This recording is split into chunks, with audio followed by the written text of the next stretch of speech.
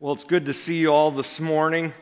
It's Shindig weekend at MBC. That's our all-church camp-out weekend, and so we have a lot up in Dixon Valley camping this weekend. But I don't know about you, after all the storms and rain last night, I think we're the wise ones that made the wise decision just to stay home. I just felt like that was what God had called me to do this week. But here we are under a dry roof, and that's awesome. To be here. For those of you I haven't met, I'm Pastor Brent, and I'm what they call the connections pastor around here. And people always ask, well, what is that? And my main role is helping people connect with each other through different groups and ministries, but as well helping people connect with God in a deeper way, and just helping them grow in their faith and their relationship with Jesus Christ. So you see me a lot out there in that area, but not as often up here. But this weekend, with many gone, and things, my name finally came up. So, no, I'm just teasing. But we're in our series, Another in the Fire, and looking through the book of Hebrews. We've done a series a couple years ago called Greater Than that did the same thing, and Pastor Errol just really feels strongly that this book has an amazing message for us to hear continually of the supremacy of Jesus Christ. And last week, Pastor Errol and Pastor Eric gave us some key points to start off our series and looking at the value of Jesus' supremacy in our life, and how when you have Jesus central in your life, he gives you a confidence in Scripture that you wouldn't have otherwise, because in a sense you see Scripture as God-breathed. You see Scripture as the Word of God, and you see Jesus even as the Word in flesh. It also impacts our confidence in our personal worth. That when we see ourselves through Jesus, there's something that gives us a more divine picture, or I shouldn't say divine, but more of an innate picture of who we are, created in the image of God, image bearers of God, rather than just happenstance or an act of accident that somehow we arrived here on this planet, but rather God has put us here with a purpose and a reason. And we also found out that when we keep Christ central in our life, even in the midst of conflict, even in the midst of tough times, we can have a confidence because we're not going it alone, but we're going it with Jesus. And that's really kind of the meaning behind our series of Another in the Fire, is realizing that when we're in the fires of life, we're not going alone, but that Jesus is walking there with us. If you have your Bibles, get them open to Hebrews chapter 1, and we'll be getting there in just a moment. But the writer of Hebrews, just to recap kind of from last week as well, is writing to give hope to believers that we're going through some tough times, that we're experiencing persecution, that we're experiencing isolation from their friends and their family, that we're questioning and wondering, what have I gotten myself into? And the writer of Hebrews reminds them, continue to serve Jesus with all your heart, soul, and mind, no matter the circumstances.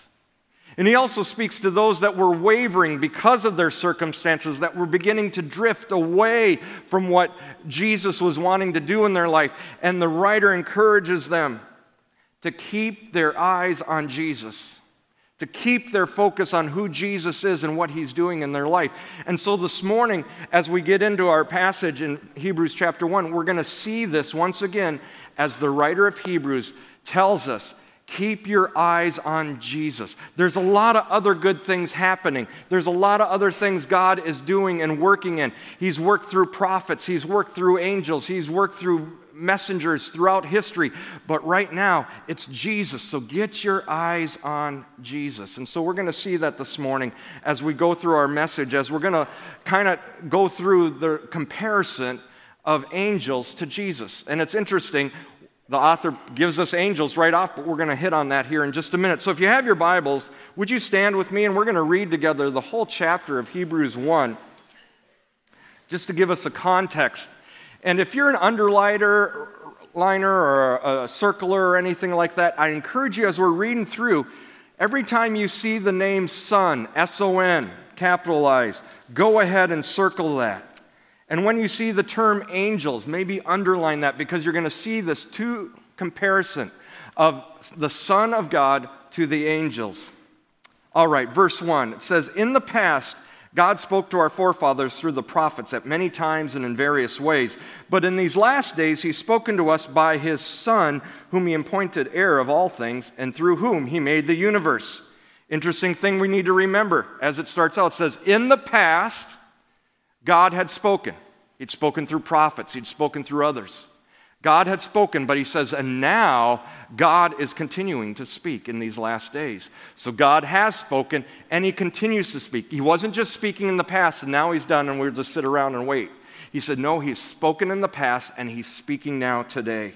Verse 3, the Son is the radiance of God's glory and the exact representation of his being, sustaining all things by his powerful word. After he provided purification for sins, he sat down at the right hand of the Majesty in heaven. So he became as much superior to the angels as the name he has inherited is superior to theirs. For to which of the angels did God ever say, you are my son, today I've become your father? Or again, I will be his father and he will be my son. And again, when God brings his firstborn into the world, he says, let all God's angels worship him. And speaking of the angels, he says he makes his angels winds, his servants flames of fire. But about the Son, he says, your throne, O God, will last forever and ever, and righteousness will be the scepter of your kingdom. You have loved righteousness and hated wickedness. Therefore, God, your God, has set you above your companions by anointing you with the oil of joy. He also says, in the beginning, O Lord, you laid the foundation of the earth, and the heavens are the work of your hands. They will perish, but you remain. They will all wear out like a garment. You will roll them up like a robe, like a garment. They will be changed. Anybody ever have any old clothes you got to roll up and throw away? Okay? It's kind of the picture he's given. There's a day when things of this earth are going to roll up. God's going to be done. You will roll them up like a robe, like a garment. They will be changed. But you, Lord, remain the same, and your years will never end. To which of the angels did God ever say, sit at my right hand until I make your enemies a footstool for your feet? Are not all angels ministering spirits sent to serve those who will inherit salvation? We must pay more careful attention, therefore, to what we have heard, so that we do not drift away. For if the message spoken by angels was binding, and every violation and disobedience received its just punishment, how shall we escape if we ignore such a great salvation? May the Lord bless his word to us this morning. You may be seated.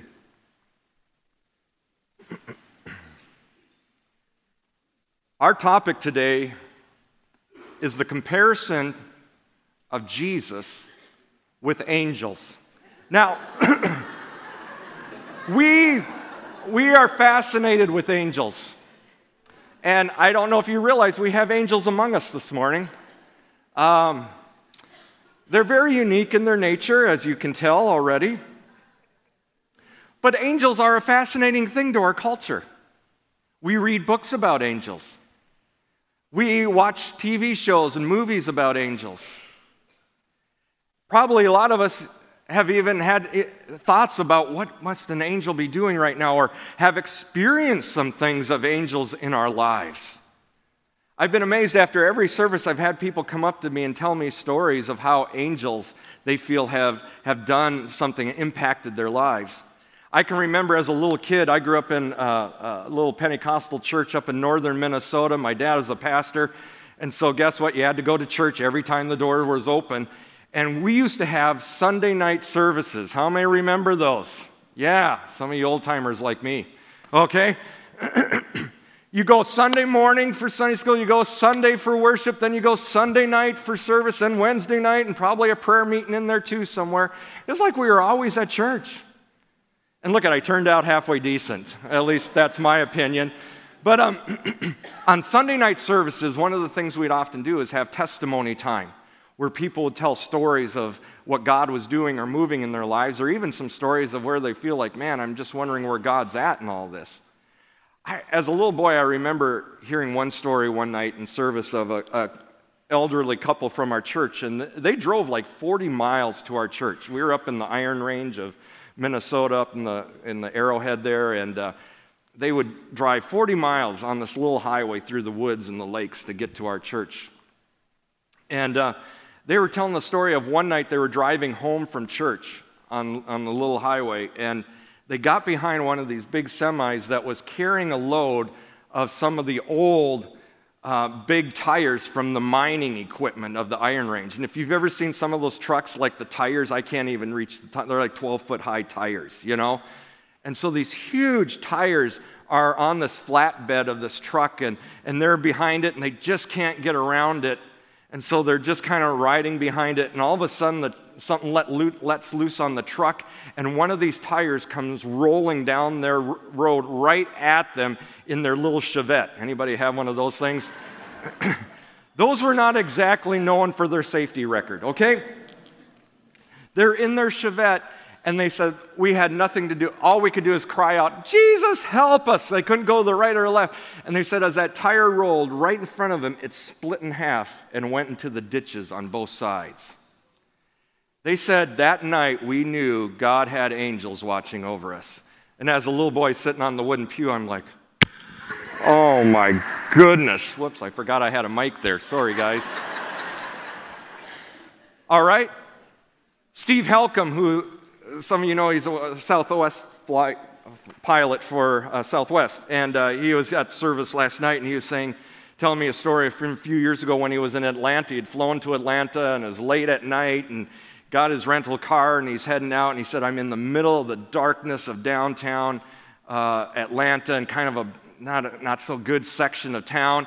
And he said, I'm motoring along, and all of a sudden his tie rod broke on his car, and he said, of course, your car is weaving all over, and he just slams up over the curb and into whatever the building or whatever it was near there. And he said, I'm just totally dazed. He said, I'm still in my uniform from flying that day. And he said, all of a sudden I start seeing like groups, he'd call them like mobs of people, starting to canvass and get close to his car. And he's like, I was just freaking out. And he said, all of a sudden I hear a knock on my window, and I look up, and here's a guy in a tan raincoat type thing. And he says, hey, buddy, you want to live? Follow me. And so he follows this guy in this trench coat, and he takes him about a quarter of a mile to a gas station where he was able to call and get help. And he said, I'm calling. And he said, I turn around to tell this guy thank you, and the guy was gone. He said, I don't know, but he said, I am pretty sure that was an angel. Because he said, literally, as we walked through the crowd, the people just kind of split apart. See, we have this amazing fascination with the angelic realm.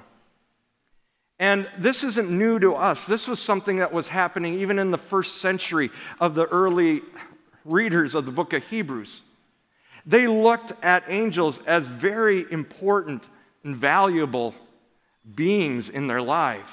For it was through the angels that they had received the words of God. It was through the angels that the prophets had spoken. And so they had a high level of a respect for angels. Now, as you look at the term angel in the Old Testament, the term is a Hebrew word malach. Malach. Some of you in the front seat might have got a little spit there. You almost got a spit on it. And in the New Testament, they went nicer with the Greek and angelos. Angelos. Okay? But both terms mean pretty much the same thing. Messenger. Messenger. And so throughout Scripture, we have stories and allusions to these messengers, these angels. In fact, one Bible scholar said there's 196 references in Scripture to angels. They are real. They're working, and they're moving amongst people. Who was it that came to Abraham and Lot when God was going to destroy Sodom and Gomorrah? It was angels who showed up. Who was it that came with the word to little Virgin Mary that she was going to be the mother of the Christ child? It was an angel. Who was it that came to Jesus and helped minister to him after his temptation in the desert for 40 days? It was angels. Who was it that rolled the stone away from the tomb and announced to the disciples what had happened at the resurrection? It was angels. It was even angels that stood alongside the disciples at the ascension of Christ into heaven and told the disciples, hey, don't need to keep looking up. He's going to come again. Go about the business now. So you can see the amazing reality that the people that are reading the book of Hebrews, they understood the value of angels. But the writer of Hebrews doesn't write about all this stuff about angels to go, "Ooh, look at the angels, how wonderful, how marvelous they are." He writes and compares the reality of, look at and how you have admired angels, but look at how greater Jesus is. He writes the whole book of Hebrews to point his audience to see the wonder and the glory of Jesus. His goal is not for us to be enthralled by the spiritual realm, but to be enraptured by the creator of the spirit's realm. To be enraptured and to have our eyes pointed to the one who has created all and is all. Jesus is a greater message than alternative messengers. And the writer of Hebrews pleads with his readers, and he pleads with us today, that despite our interest and even our fascination with the spiritual realm and what God is doing in that area of even angels, but to look even beyond that and to look at the power of who the Son is and what Jesus has done. So what we find in Hebrews chapter 1 is the writer, in a sense, giving one explanation after another, one description after another from the Old Testament of the value of angels, but the Son's superiority to the angels. In fact, he just keeps going one after another. How many of you in your home, when you're trying to win an argument, just keep talking? Boy, a lot of the women's hands keep coming up. No, I'm just teasing you. Not a women basher, don't go there. But isn't that funny? We still do this today where we just want to give one example after another. We don't even give them a chance to, okay, let me react to it. Nope, here's another one. Here's another one. Here's what the writer of Hebrews does, is that exact same thing as he quotes from 7 different Old Testament references to angels and the Son. And what you find is his just repeated topic. Okay, here's what is said about angels, but here's what's said about the Son. So in verse 5, he quotes Psalm 2 and 7. He says, "For which of the angels did God ever say, 'You are my Son, today I become your Father'?" He said, there is no angel that the Father of God has said, "You're my Son." Instead, he says, no, that's to the Son only. That's to Christ himself. Verse 5, "Or again, I will be his father, and he will be my son." That's 2 Samuel 7:14. Verse 6 says, when God brings his firstborn into the world, he says, "Let all God's angels worship him," which is quoting Psalm 97:7. He says, you put a value on angels, but even the angels are worshiping the Son, not vice versa. You put up the angels so close and so relevant to your lives, but here's the Son. The angels are worshiping the Son. Verse 7, he quotes Psalm 104, verse 4. It says, he makes his angels winds or spirits and his servants flames of fire. Speaking of that transitory role of angels like wind and like fire that just here and there and gone. But in verse 8 and 9 he says, "But about the Son," he says, "your throne, O God, will last forever and ever. A scepter of justice will be the scepter of your kingdom." As he quotes Psalm 45, verses 6 and 7, of the Son's eternality. Verses 10 through 12, he says, "In the beginning, Lord, you laid the foundations of the earth, and the heavens are the work of your hands.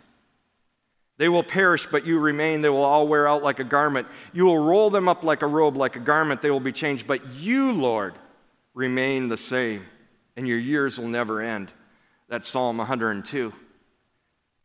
Showing that the angels, they didn't lay the foundations of the earth.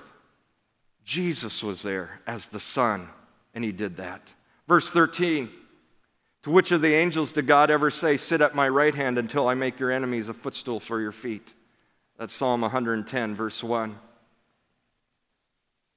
He's saying there's no angel that is sitting at the right hand of God, that place of power, that place of superiority, that place of rule. He says, I have set the Son there. I have set the Son, Jesus Christ. And so through this whole comparison, what the writer is doing is using an old rabbinical form of, in a sense, explaining, if the lesser is true, then how much more the greater? If this is true about angels, and you have awe and respect for them as the messengers of God, how much greater is the Son? is Jesus Christ. Yes, the Old Testament law and the prophets, they were ordained through the work of angels, and that was good. He's not dissing them. He's not saying, oh, that was so old-fashioned. No, he's saying they had a value, they had purpose. But the Son of God has even a greater purpose in what he's wanting to do in our lives. Here's kind of a scientific example. How many see the moon at night? Okay, yeah. Some of you are awake at that point, okay? And the moon has value, doesn't it? The moon has value. What does the moon do? Okay, it gives us tides. Our tides are based on the gravitational pull of the moon. So if we didn't have the moon, we wouldn't have tides. What else does the moon do? It reflects the sun. Very good. I have to tell you, the Saturday night crowd, no one could figure that one out. I waited. I'm like, okay, guys, this is obvious. Thank you guys for being bright this morning.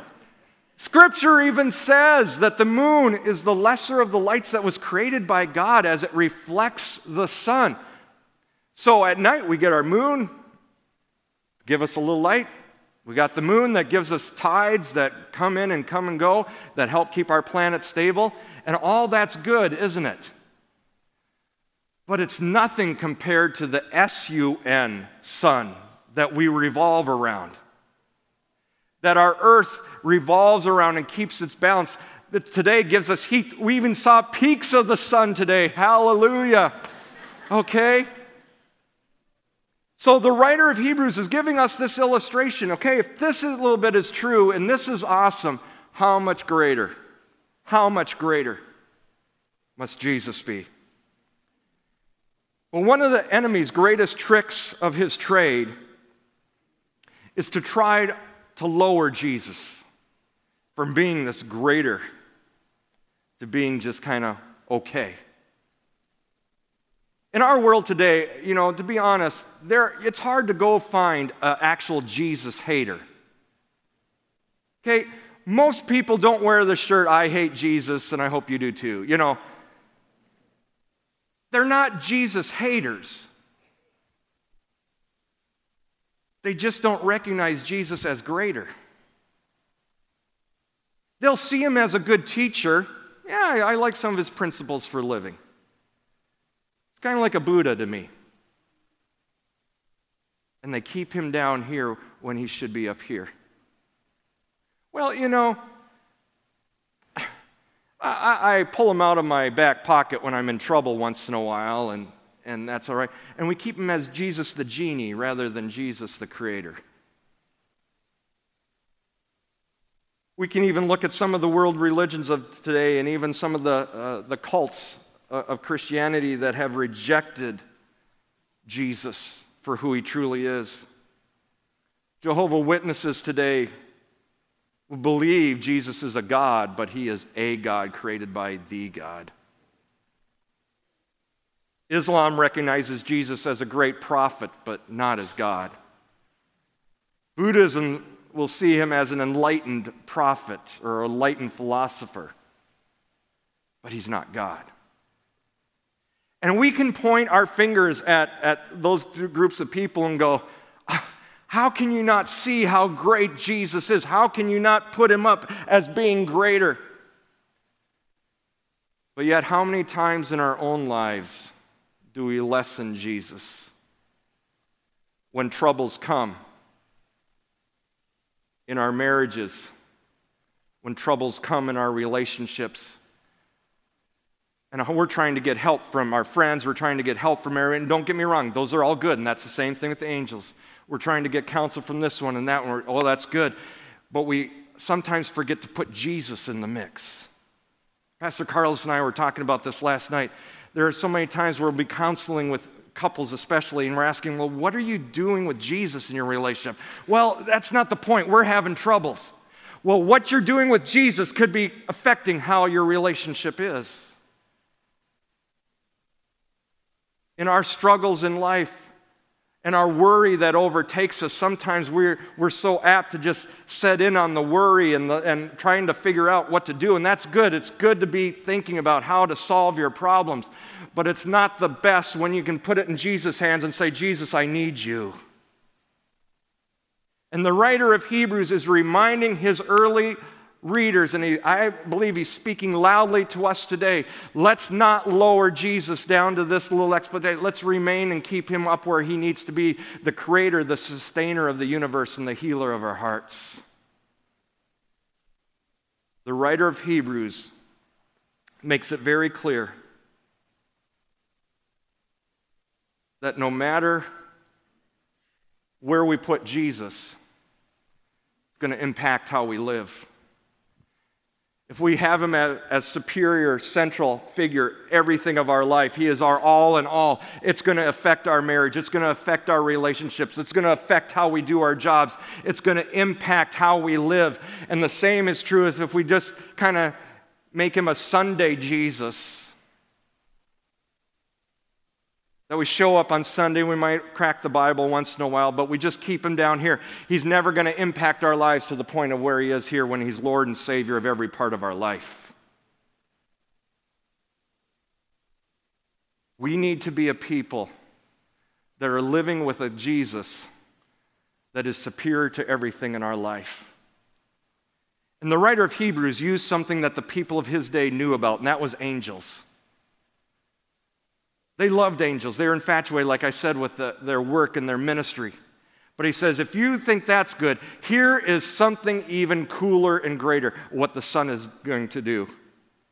So this morning, as we continue on our message, I just want to give some comparisons from the angels to the Son. First of all, in Scripture, you see the angels referred to as sons of God. In fact, in the Old Testament, you'll see this phrase quite often, that the sons of God, that's referring to angels, but it's only Jesus that is given the title, the Son of God. In verse 4 of Hebrews 1, we see that he said he was given that name that is superior to theirs. He is the Son of God. Angels are also just worshipers.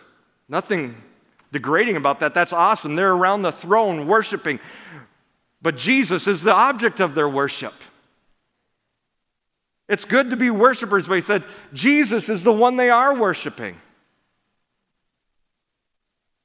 It's also given in this passage that angels are the created beings. They were created by God, but Jesus is the creator. In fact, Psalm 148 speaks of this.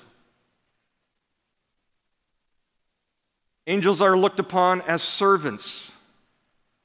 Verses 13 through 14 there in Hebrews 1, as they are sent to serve. But Jesus is looked upon as Lord, as the one that is sending them. And that goes on to our next one. Angels are sent beings. They're on mission. They're on purpose from God. Jesus is the sender. And as we said at the start of this message, angels are looked upon as the messengers sent by God. Jesus is the message. John 1, in the beginning, the Word became flesh, and he dwelled among us. The Word became flesh. So we cannot leave Jesus simply as a good moral teacher or simply an anointed messenger or an angel that worked his way up the ranks. We, like the readers of Hebrews initially, have to look at Jesus and go, who is he to us? Is he truly the Son of God? Is he the one that's with you at the greatest points in your life? Is he the one that's with you at the lower points in your life? Is he the one that is sustaining you and keeping you? As verse 4 says, Jesus is superior to the angels in their name. Superior, that term is a Greek term called kraton. And kraton simply means to be better than, to be over, to be superior of. And throughout the book of Hebrews, this is going to be the word that we're going to come back to over and over and over again. That you know what this is like, but Jesus is greater. You know what Moses did, but Jesus is greater. You know what a high priest is like, but Jesus is better. And we come to this reality, what will we do with Jesus? Who is he to you? I remember in my young days growing up and hearing several evangelists use the phrase, eternity, eternity. Where will you spend eternity, and what will you do with Jesus? Because that's the bottom line. What will you do with Jesus? See, believing in angels is nice, but the writer of Hebrews says that's not enough. Believing in the good moral teachings of Jesus, that's good. It'll help you guide some good principles into your life, but it's still not going to save you. Believing Jesus as an extraordinary anointed messenger of God, a prophet, is wonderful, but it's not enough. Even being a Sunday Jesus, like I said, of being religious and coming to church and maybe cracking your Bible once in a while. That's nice, but it's not going to save your soul. The only thing that will bring true life to us in the saving of our lives is recognizing Jesus as the Son of God. And the writer of Hebrews is so careful about putting these words together to remind his listeners. You have watched what angels have done. You have seen the goodness of God. But what God is doing now through Christ is even greater. Put your eyes on Jesus. Put your eyes on Jesus. If that is true, how should we live our lives then? Francis Schaeffer wrote his Christian philosophy many, many years ago, but he used this phrase, how should we then live? If we really believe Jesus is the Son of God, how should that affect how we live? Some sects of the Christian church have put great emphasis on the prayer to saints and angels. But the scriptural truth is that none of them are our rescuers or our mediators. Jesus is our one and only. It's not to diss that. It's not to put that aside and, they're so wrong. No, it's just say, turn your eyes to Jesus. He's the one that's mediating for us today. And just like early believers, we can get sidetracked with focusing on all the messengers of our day and forget the message. Now, most of us don't wake up in the morning and go, boy, I wonder what the message of the angels is going to be today. But we do wake up and we turn on our TV to see what the news is of the day. We turn on our computer to see what my rating is on Facebook today and if I'm liked or not liked. And we'll open the newspaper to see what the news is of the day and how I should live and where I should go and what I should do. And not that all that's all wrong. But are we living our day focused on Jesus instead?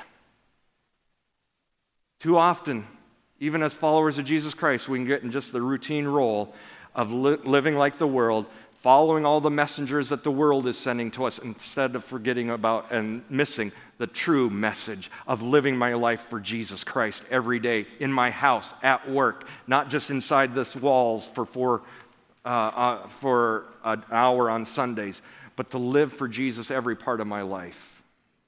And that's what the writer of Hebrews is going to just keep hammering away at us. He's not going to let up.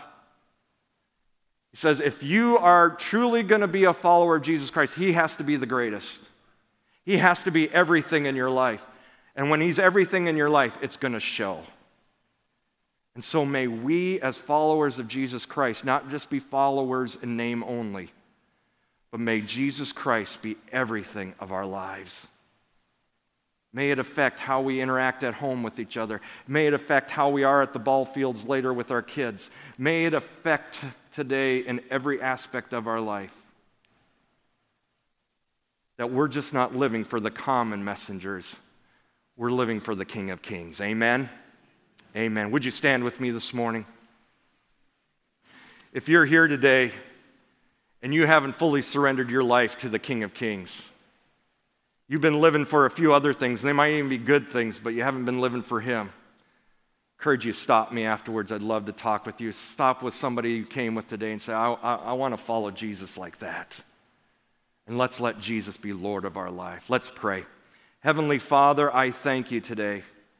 that we can have a confidence that no matter where we're at, no matter what we're facing, that you are greater than. And God, I pray today for some of us that have gotten in a path that's been drifting us away. God, we've gotten kind of fascinated with other things in this world, and we've forgotten the one who created this world. I pray, God, that you would bring us back to focus and help us follow you with all of our hearts. As we go through this week, Lord, may people recognize in us the reflection of the Son as we reflect your glory and what you're doing in our lives. Be with your church this week. God, let us be your missionaries wherever we're at. In Jesus' mighty name, amen. Amen. God bless you all. Have a great day and a great week.